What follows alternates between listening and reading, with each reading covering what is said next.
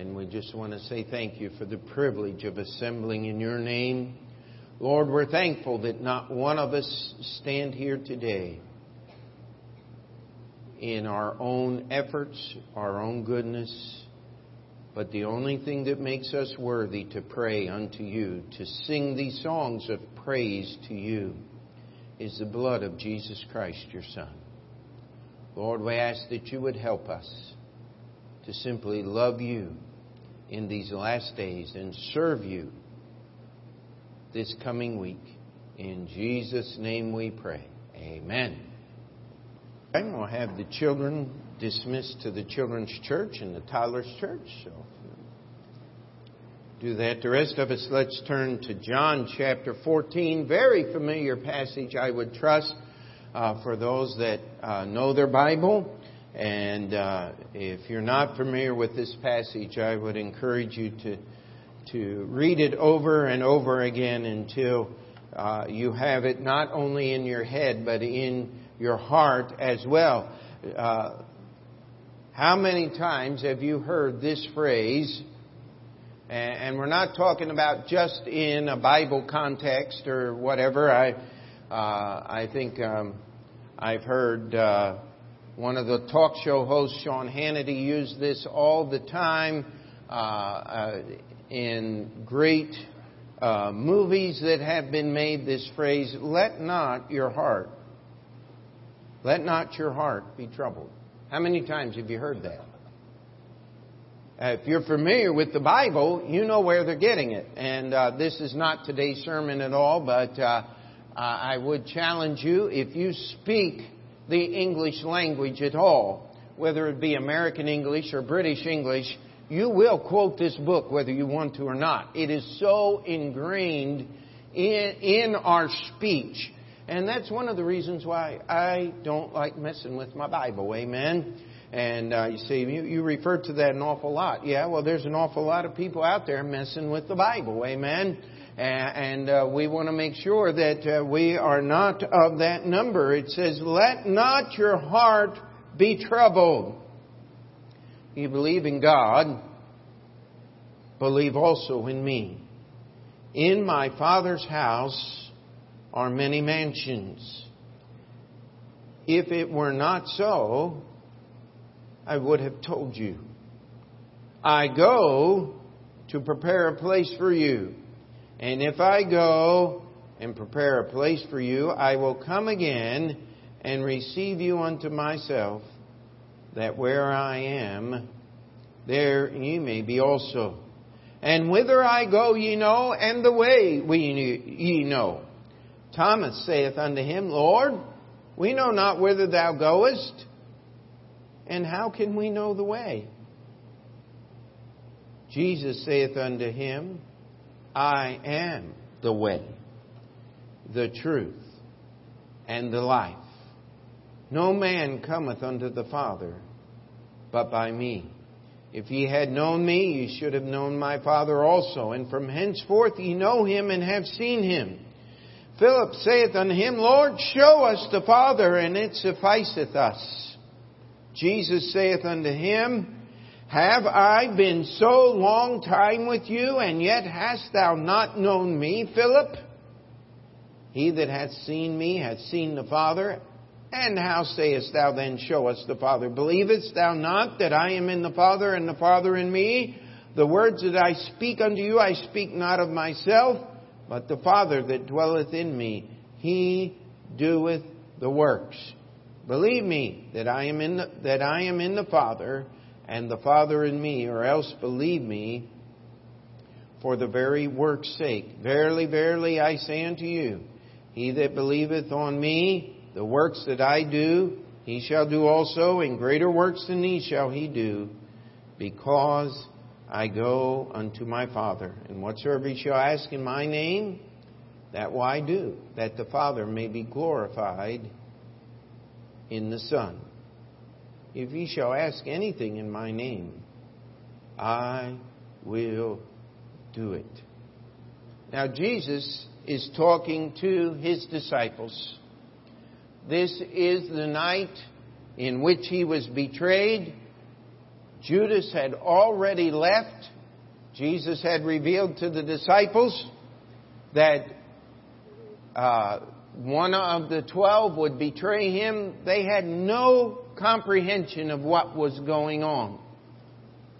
And yet, as Jesus just finished in chapter 13 telling Peter that before the sun came up, before the cock crew to announce the coming of the next day, 3 times would Peter deny the Lord Jesus Christ. If you read the Bible and the story of Peter's denial, he would, the last time, the 3rd time, he would use cursing and swearing.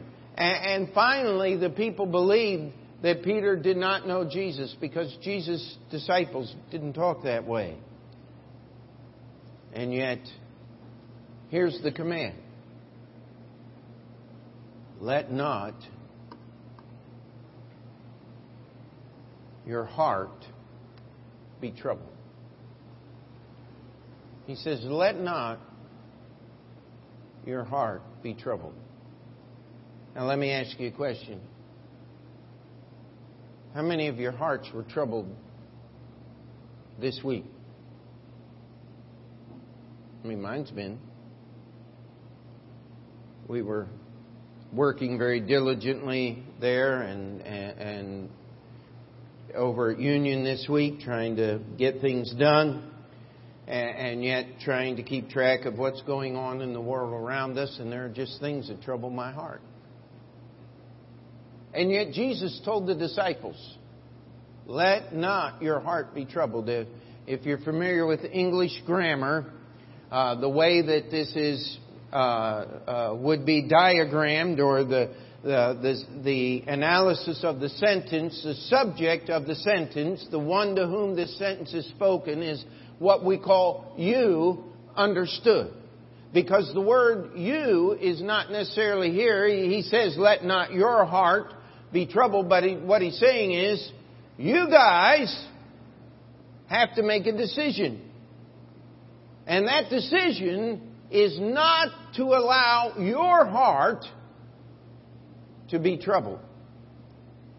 And so the title for this morning's message, if you like those things, is The Cure for a Troubled Heart.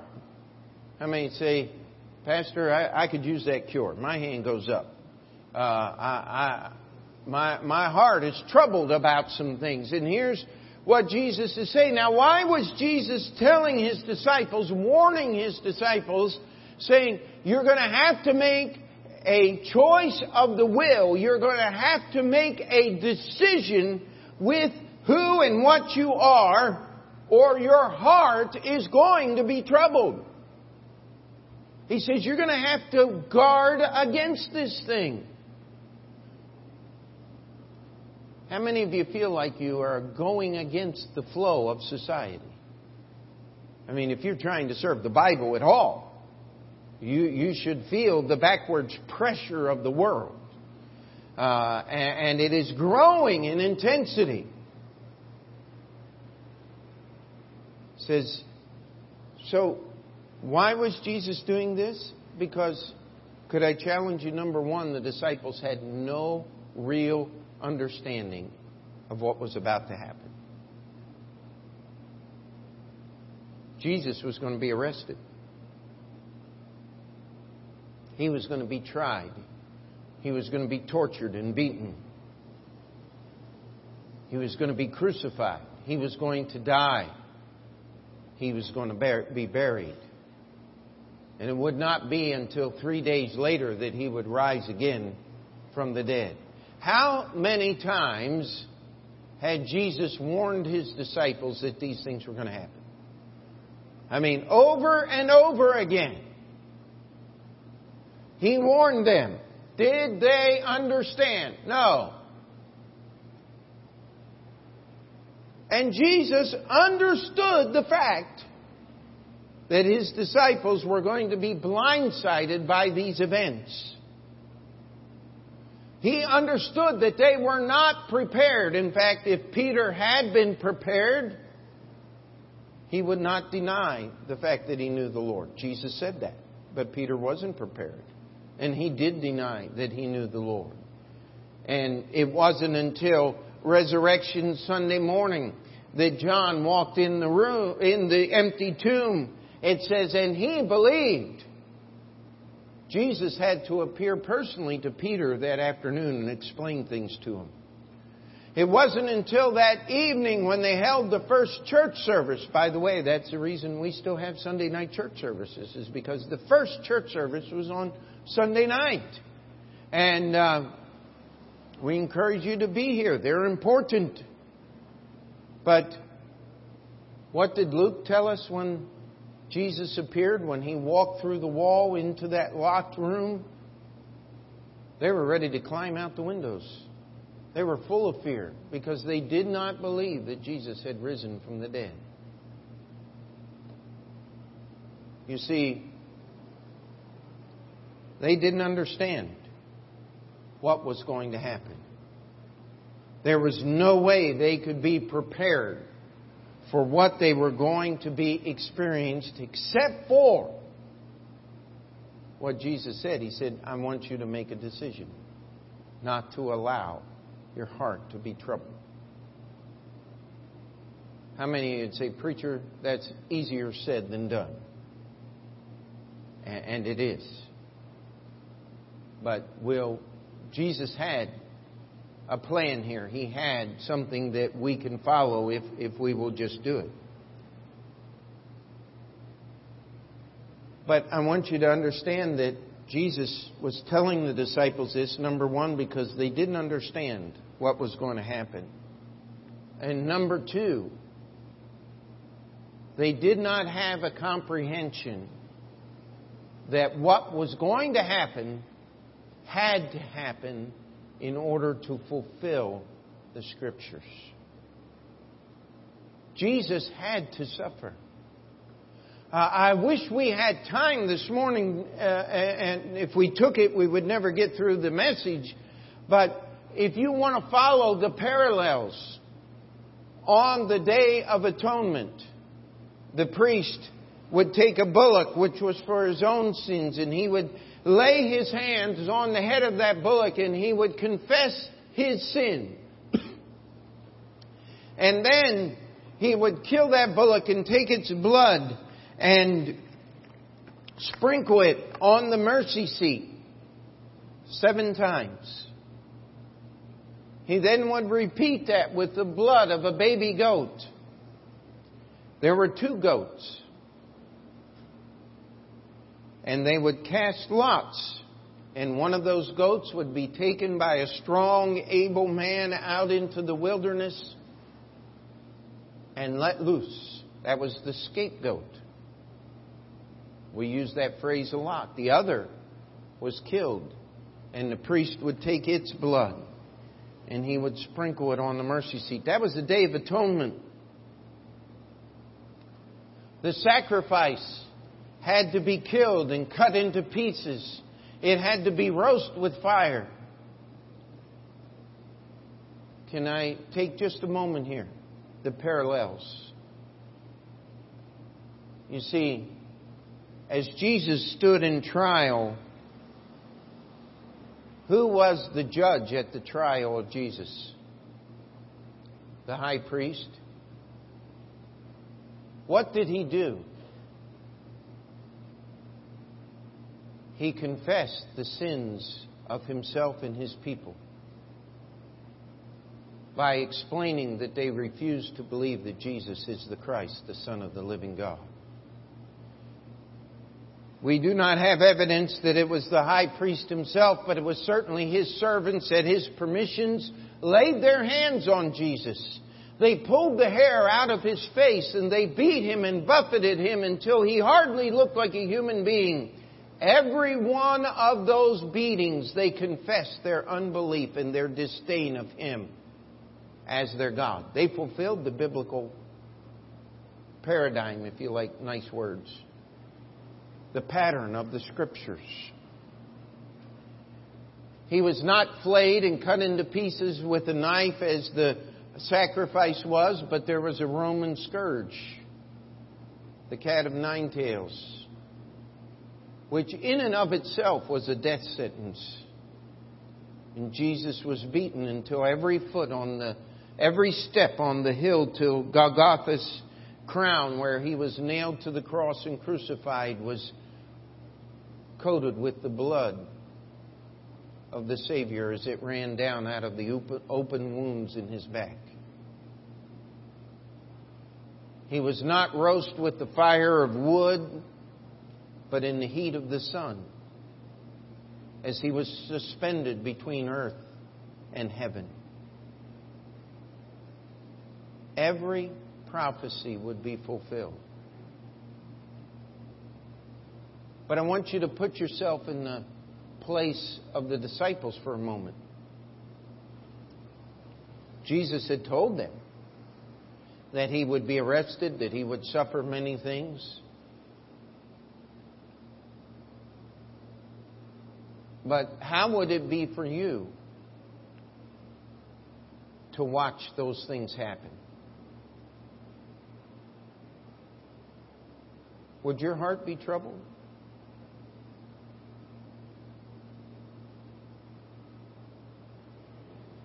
When you saw Him say, "It is finished," and then, "Father, into Thy hands I commend my spirit," and then He died, and He was buried, would that trouble your heart? I'll tell you it would. Yet Jesus had given them a command saying, "Let not your heart be troubled." You see, everything they thought they knew about God, about holiness, about truth, was going to be changed. How many of you have ever thought you knew something that you didn't know? Oh, that is a terrifying thing, is it not?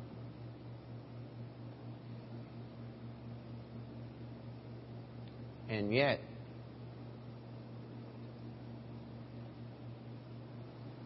Jesus gave the disciples this commandment. This is an order. This is something that He told them they were supposed to do. And as we've already addressed, a lot easier said than done. Amen? It's a whole lot easier to say, "I'm not going to let my heart be troubled," until someone cuts you off in traffic, and then all of a sudden. Or as you're pulling up to church, you see an open parking spot, and you're going, "Lord, please, please, please," and this car whips around the corner and parks. And you're sitting there going, "Oh, I can't believe that jerk took my parking. Oh, hi!" And it's somebody from the church. Let's hope and pray that never happens. Amen? But that's the way we are. And so what is the cure? Well, number one, it's understanding that if Jesus commands you to do this, then it's something you can do. How many of you remember the day you got saved? That was a command. Believe on the Lord Jesus Christ. Amen?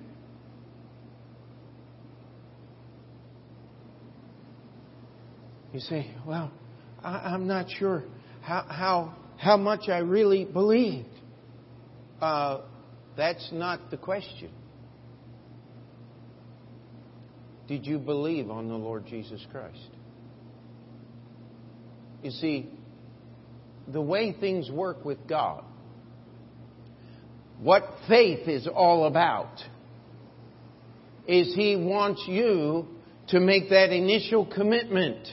He wants you to make that first step. I love the way one preacher put it as I was a little kid. I remembered it all my life. He said, "You take one step to God, and He'll take a step to you. Only His steps are a little bigger than yours." He's not going to meet you halfway. He's going to meet you all the way. But He won't meet you until you take that first step. That's what happened when you got saved. Amen? It's that same kind of faith that will cure a troubled heart.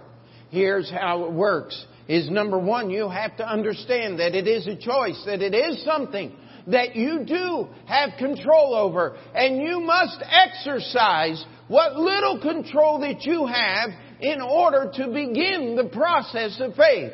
You have got to make that choice in your own heart. I will obey Jesus.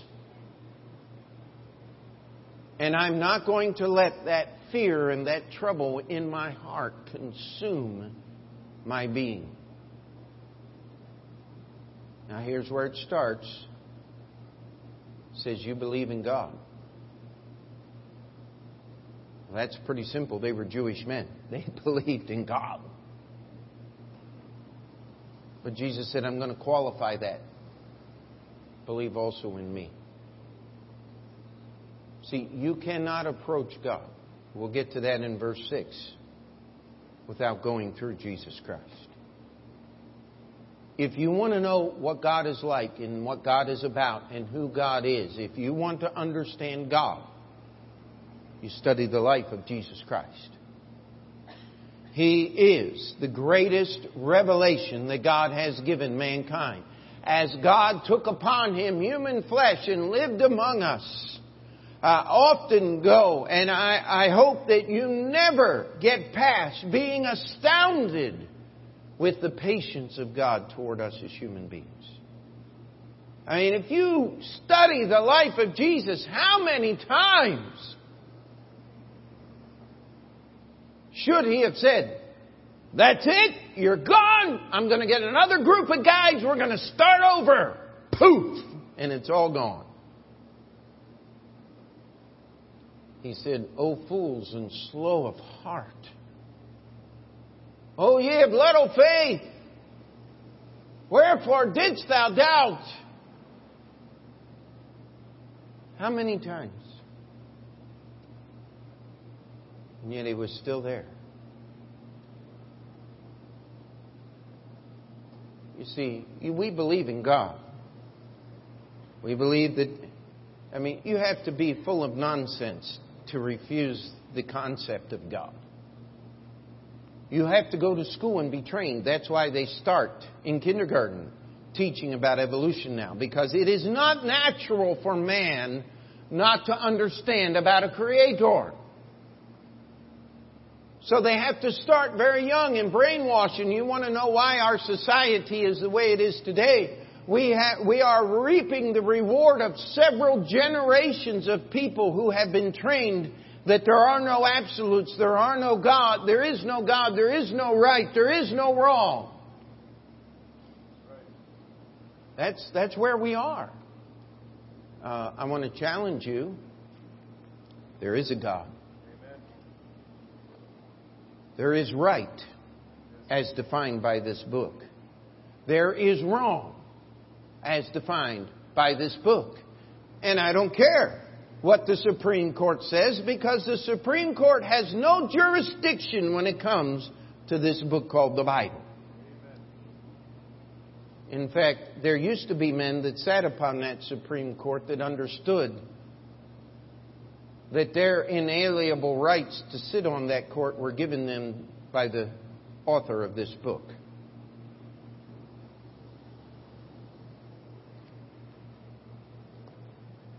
You see, we believe in God. We believe that He created the heaven and the earth. We believe that He's all-powerful, that He's all-knowing.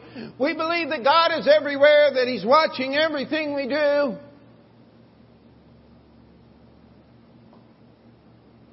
Except our browsing history. Except when someone tells a dirty joke in the break room at work. We believe He's all-powerful except when our bank account's short at the end of the month and we got more bills than we do bank account. Oh, we believe in God. until someone attacks us personally and tries to hurt us and injure us. Then we're going to make things right and we're going to get even. See, here's what Jesus is saying. Just believing that there is a God is not enough. You got to know that He's personal and that He's going to be personally involved in your life. And that every decision that you make as a servant of the Lord Jesus Christ is under His jurisdiction and at His direction. If you study your Bible, there is just not a lot of things that God has left for you to decide on your own. I am so tired of hearing, well, God created us individuals and we're all supposed to express our individuality. If that is true, why is hipster a physically definable set of attributes? How many people know what I'm talking about? I mean, this now and present crowd is what I've always called them. They've changed the attributes. I mean, back in the 60s, it was bell-bottom pants and the flowers stuck in your hair and you drove a Volkswagen van. Every one of them did the same thing. Now you dye your hairs and you look like you fell in your dad's tackle box. And you get someone to put ink all up and down your arms that doesn't rub off when you take a bath. And you grow a beard. Now, where in the world did that come from? Who sets the standards? If you're a guy, you grow a beard. I'm sorry. It's crazy. How many remember a few years ago, it was the dye jobs. I mean, every once in a while you'll see someone with green hair or orange hair, but, it used to be 4 or 5 colors all at the same time. You remember that? And they had the colors in different places, but it was all the same colors. You talk about walking in lockstep. It's not us who believe the Bible that walk in lockstep. It's the world. They all smoke the same dope. They all do the same dumb things. And they're expressing individuality. Yet, if you allow your life to be conformed to the image of Christ, you're somehow a mind-numb robot that has no idea what life is about. Could I challenge you that Jesus Christ knows more about life than the sum total of all the knowledge of all man and all history? And that He would give us direction. And what He's telling the disciples here is, you're going to have a lot of people telling you a lot of things about what's happening to me, but I'm telling you, don't stop believing in me. Even when I'm dead, don't stop believing in me. When I surrender and allow them to arrest me, you don't stop believing in me. Because I haven't stopped being God. I am doing what must be done in order to obey God and save you from your sins. You don't have a clue as to what's going on. It's been planned before the foundation of the universe, and I'm going to fulfill it. Everything you think you know is going to be turned upside down and inside out. But that's only because you don't know what you think you know. And so you must make a choice. I'm either going to believe in God or I'm going to believe in Hillary. I'm either going to believe in God or believe in Trump. And if you believe in either one of those guys, I don't even know what to do. I normally tell people, when you got a real problem, sign up for counseling. But if you think they're going to solve either one of those could solve all of our problems, I almost have to say, you're past the counseling stage. We'll set up emergency intervention. There's just no way. Your faith is so misdirected that you ought to be terrified. Because the only place that you're going to find any stability in this world is in God.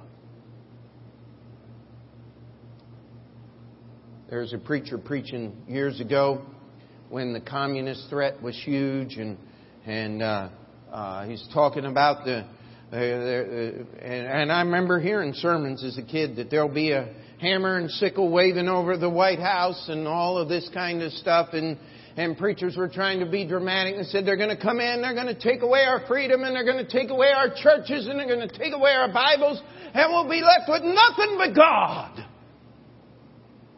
And they realized what he said. He said, there's nothing we need but God. You see, that's what Jesus meant when He says, you believe in God. Believe also in me. You see, He's personal. He knows what's going on. He knows what's troubling you. He knows what you're going to face long before you face it. He knows the way things have to be in order for His will to be fulfilled. Aren't you glad you don't have that knowledge?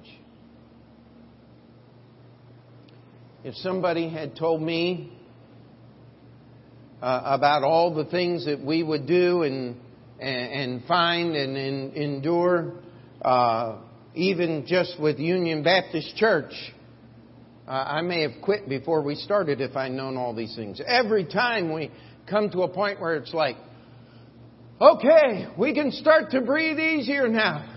Hey, Dad, come here. I found something. Shut up, Andrew. Don't tell me. I don't want to know. Okay, what is it? Let's take pictures of it. We'll send it to the engineer. What do we got to... He said, talk to this guy. So we talk. Oh, your problem's not near as bad as it looks. Every time. You know what? God knows what's going on. You see, look what verse 2 says. In my Father's house are many mansions.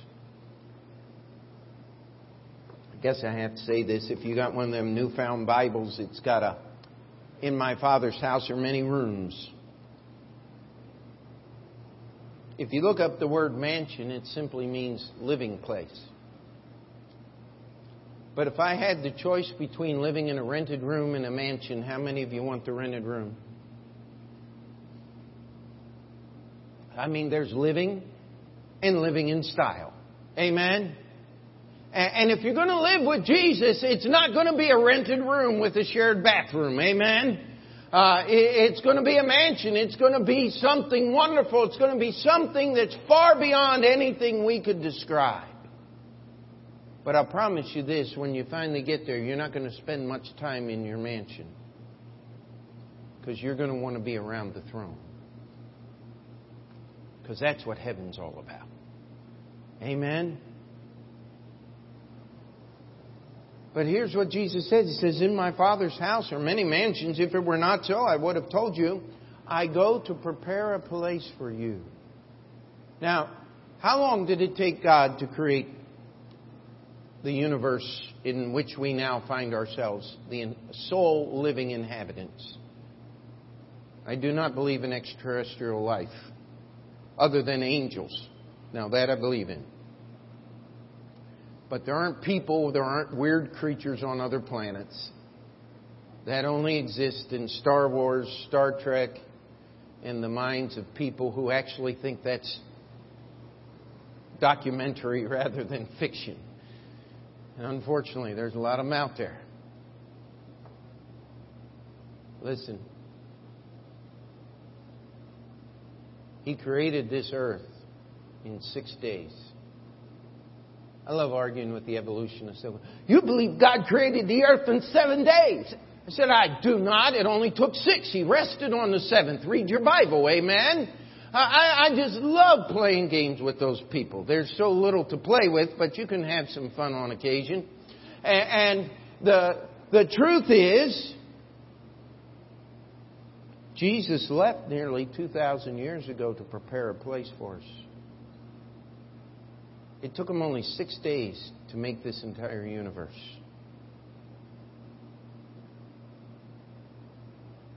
Do you get that?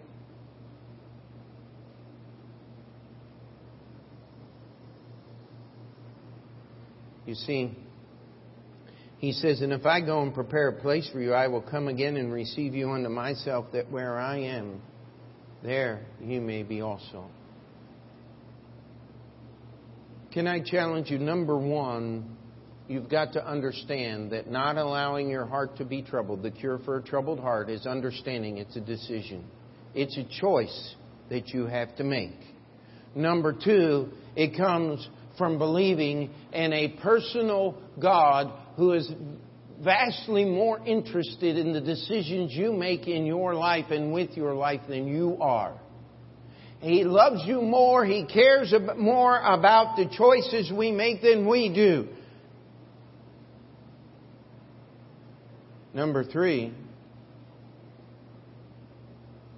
we make a choice not to allow our hearts to be troubled because of the promise of eternity. One preacher put it this way, trying to illustrate the point. He said, if I could give you everything you wanted for 100 years, everything, anything, and you would spend eternity in hell, or you could do without some things and suffer a little bit on this earth in the 100 years or so that you may live on this earth and spend eternity in heaven. Wouldn't you be a fool to choose the first? Because when you compare eternity to 100 years, it's nothing. You haven't even gotten warmed up yet. You haven't even gotten through the introduction. 100 years on eternity's doorstep. You haven't even had time to wipe the dust off your shoes. And yet we continually choose what we can see and what we can hold in our hands. And we allow it to consume us with grief and turmoil when we have the prospect of eternity living in the very presence of Almighty God.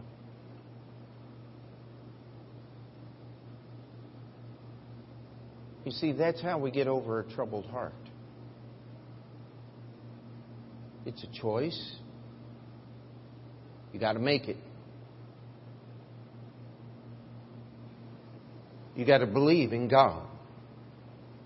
But you got to believe in Jesus, the personal God that has a personal connection to you, that is vastly interested in every decision that you make, that has given us a promise of eternity to those that will believe on Him, that will bring their sins to Jesus. He has promised you that He will give you eternity with Him.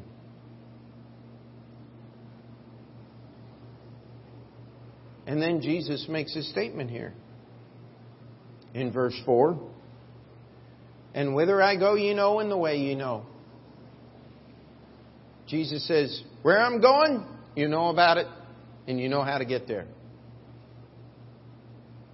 How many of you have taken a wrong turn in New York City? Gotten on a subway, headed the wrong direction? I mean, every one of us have done that. And here Jesus is telling the disciples, now remember, He told them not to allow their heart to be troubled because they didn't understand what was going to happen. They didn't understand that the things that were going to happen had to happen the way they did in order to fulfill God's Word. And they had no clue that everything that they believed, everything they thought they knew was going to be turned upside down, inside out, and wrong way out. Everything was going to change. Jesus said, let not your heart be troubled. You believe in God, believe also in me. In my Father's house are many mansions. He said, I'm coming back, that where I am, there you may be also. And He says, whither I'm going, you know, and the way you know. Philip couldn't handle it anymore.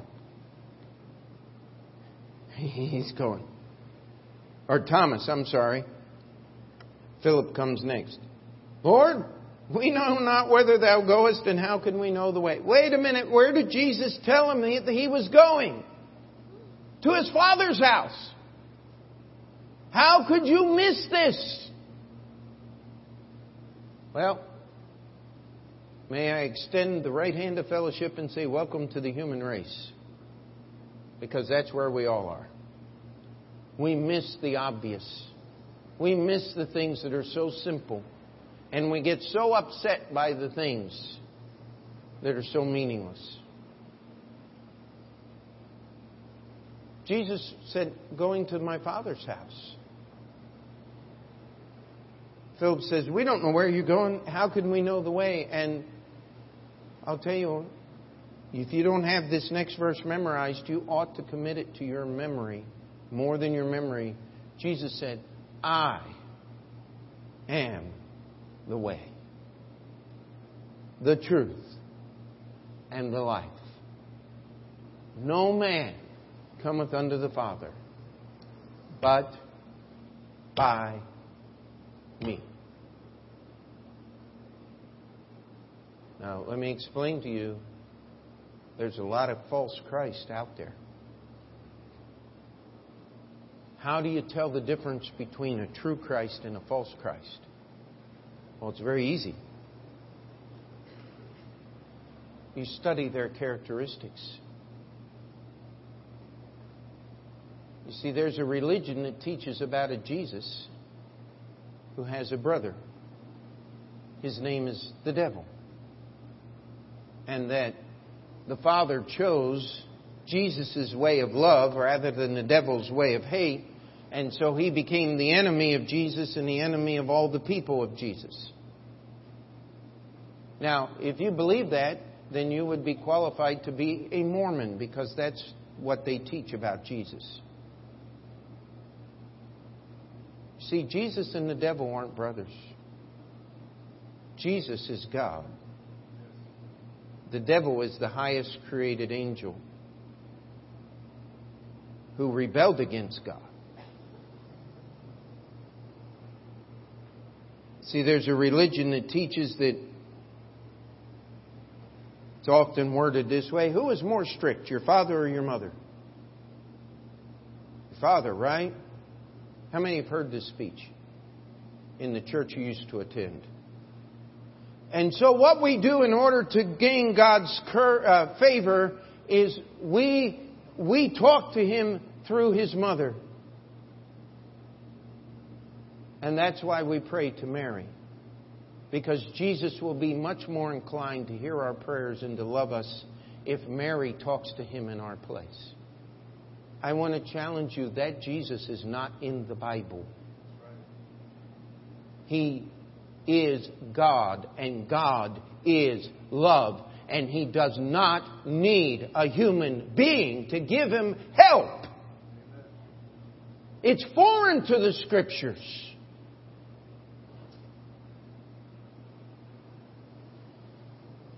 You see, there is no other way. It's got to be Jesus. It's got to be through the cross. But I am so glad that I'm a Baptist. You see, we have no crucifixes in the Baptist church.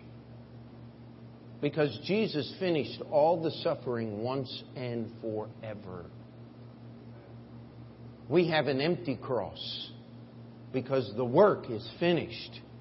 And we were reminded of that work because we need to be reminded and understand how horrible our sins are and how good our God is. Can we say amen to that nice and loud? See, Jesus said, I am the way. I remember once when we were visiting my grandmother's house there in central Pennsylvania. I said, I want to take you for a walk in the woods, take you down where I used to go as a little child, and we used to play. And I got everybody together, and we went out walking through the woods, and we got down the little dirt road about, a couple hundred yards, and all of a sudden the canopy of the trees started closing in.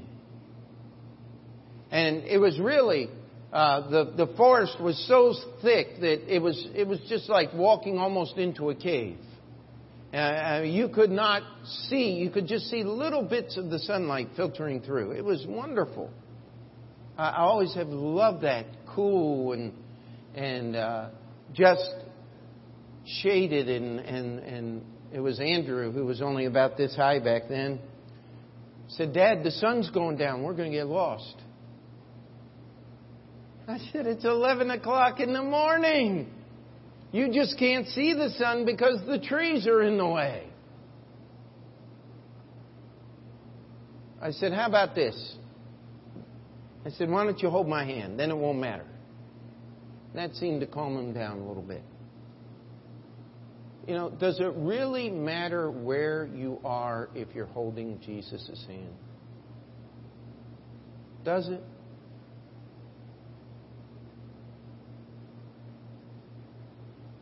Let not your heart be troubled. We get our heart troubled because we forget that Jesus is the way. How many of you have ever tried to solve a problem for God? Oh my. Every one of us have. And you wonder why you have a troubled heart? Let me tell you something. The only way you get over a troubled heart is understanding Jesus is the way. Everything we know from this book called the Bible is called in question today. I'm told that I'm a hater, a hate monger, because I believe the sin of sodomy, the sin of homosexuality is evil. But I want to challenge you. These people who struggle with trying to figure out whether they're a boy or a girl, the transgender, we hear so much about that today. How many of you'd like to know what the suicide rate is among the transgender community? I can't find any statistics on that, but I've never heard one of them give a testimony of the struggle that they're having without talking about multiple suicide attempts.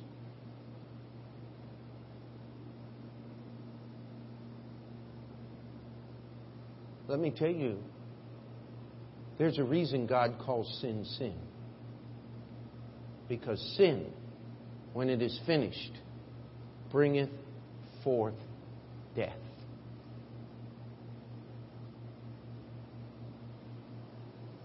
I don't care what sin it is. What's the life expectancy of a heroin user?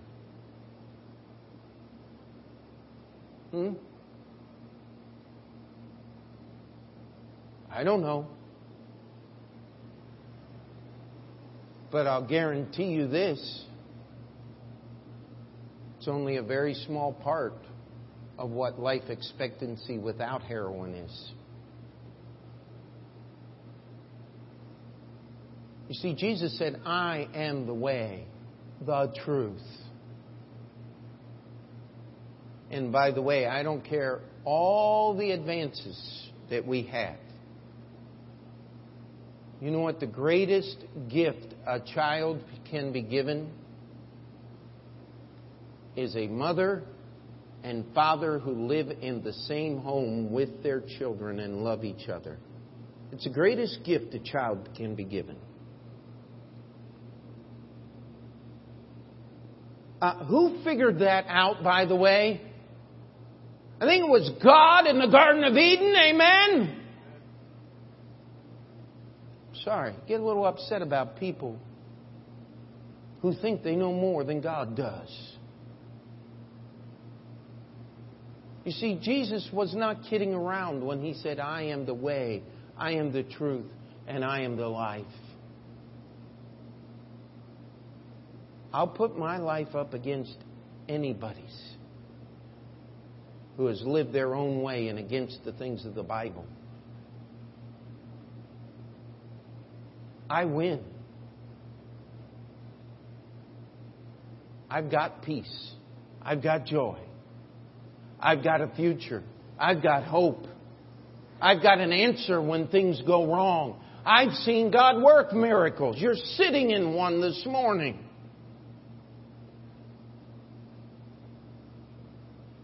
And that's not the only miracle God has done. We could go around telling the stories of people's lives who were on the way to hell that are now on the way to heaven, and now they're serving God together in a church. I am the way, the truth, and the life. No man cometh unto the Father but by me. There is no other way than Jesus. Can we say amen to that? You see, Philip then says, Lord, can we see the Father?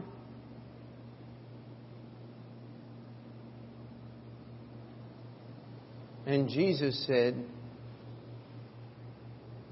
verse 9, have I been so long time with you, and yet hast thou not known me? How could Jesus say it any more plain than that? He said, I'm in the Father. The Father is in me. If you've seen me, you've seen the Father. Everything you need to know about God, you'll find in Jesus Christ. You see, that's the answer.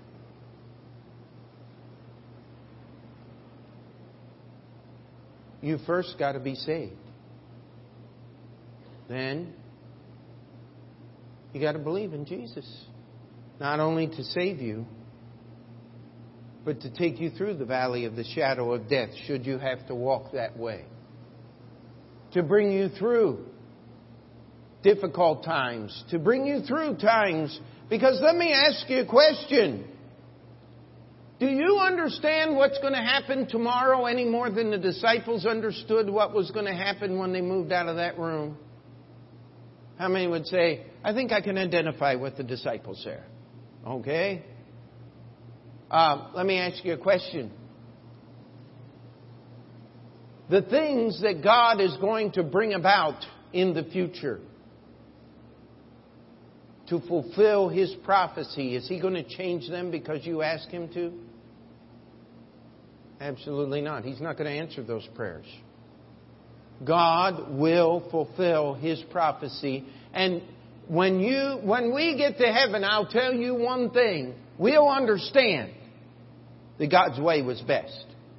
We'll understand that the lessons that we needed to learn had to be learned the way that God brought them to us. Can you trust God with that?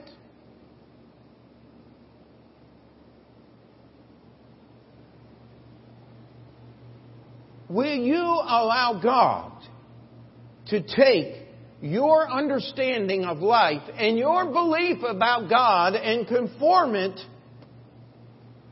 to the words of this book, whether you like it or not? You see, in order to be a Christian, God has got to change everything about you. You've got to give up on your understanding of reality, your perception of what is true and not. God is going to change it all, but it's going to be in conformity to this book. That's how you tell the difference between the fake Christ and the real Christ. Between fake religion and real religion. Real religion, the truth, will always point you toward this book in Jesus Christ. That's why I give the challenge. I don't know how often I give it. Probably not often enough. But you need to take the Bible and go home and check out what I said and make sure it's in this book. That's your personal responsibility between you and God. You know what? No other religion will give you that promise. You can't go to the Jehovah's Witnesses and have them tell you, go home and read your Bible and make sure that what we teach is in there. Because what they teach is not in this book. It's in their books.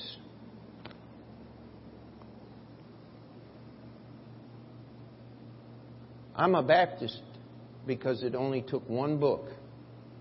I got rid of my whole library and got one book. Now, I use other books, yes, but only as they help me understand this one. I don't need psychology books to help people. I need this book. I don't need marriage counseling books to help people have a good marriage. I just need to do what's in this book. You see, Jesus said, I am the way, the truth, and the life. No man cometh unto the Father but by me. The cure for a troubled heart. You see, we're in the same shape that the disciples were. We have no idea what's going to happen tomorrow. We don't understand why things have to happen the way they do. And we certainly don't know as much as we think we do. But it's a choice. By God's grace, I'm going to make that choice each and every day. To believe in God. To believe in Jesus. And not to allow my heart to be troubled. When I feel it coming, I just stop. Okay, Lord, this is your problem.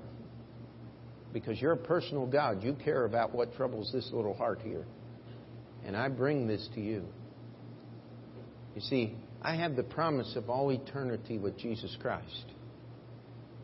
All of a sudden, structural stability is not such a big issue anymore. Because that building's going to fall down one of these days anyway. We're just going to try to keep it that way. Keep it from falling down until Jesus comes. Amen? Somebody attacks me. Even another person who calls himself a Christian. Hey, guess what? I'm going to live in heaven with you whether you like it or not if you're saved. Ha, ha, ha. So you might as well get over it. Amen? Got the promise of eternity together. Let's practice a little. Amen? Can we have a little fun on Sunday morning? And there is no other way. It's high praise to me when I meet someone that I haven't seen in 10, 15 years. Someone maybe used to come to our church especially, and they'll say, what are you doing? Oh, same thing we were doing when you left. Really? You're not changing? Oh, no, we don't need to change. We didn't need to change anything we were doing when 9/11 happened. We just kept doing, because we were already doing what was right. Amen? And we're going to keep doing what's right till Jesus comes back, because there is no other way. We don't need a new, improved. I'll tell you, there's nothing that will trouble your heart more than something new and improved. Just stick with the truth. And all God's people say. Dear Heavenly Father, we come before you this day and we thank you that there is a cure for the troubled heart in your word. And Lord, it's not just a God bless you and be ye warmed and filled, but there's actually things that we can do and see and decisions that can be made. A plan to overcome and control the fear that is in our own hearts. Lord, I pray that as people are sitting here, we have some, I'm sure, that are contemplating eternity and they don't have that promise. They've never been saved. Lord, today would be the best day they could possibly get saved. We ask that the Holy Spirit would have freedom to open their heart and their understanding as to what it means to believe on the Lord Jesus Christ. Lord, we pray for those that have made that decision. They do believe in God, but they don't believe in a personal God that meets personal needs and influences personal decisions, that today they would repent of that unbelief and believe in God and believe in Jesus. Lord, we pray that you would allow our hearts and our minds to look beyond this veil of tears, the human life in which we live, and look to eternity. and allow the eternal presence of Almighty God to make these walls, these barriers, these attacks fall into true insignificance. Lord, we pray that you would convince us with every ounce of our fiber that there is no other way than the Lord Jesus Christ. There is no other truth than what's in the Bible. There is no other way than to hold His hand. Lord, we ask that we be able to live for you in these last days. In Jesus' name we pray. Amen. Let's stand together. The hymn of invitation.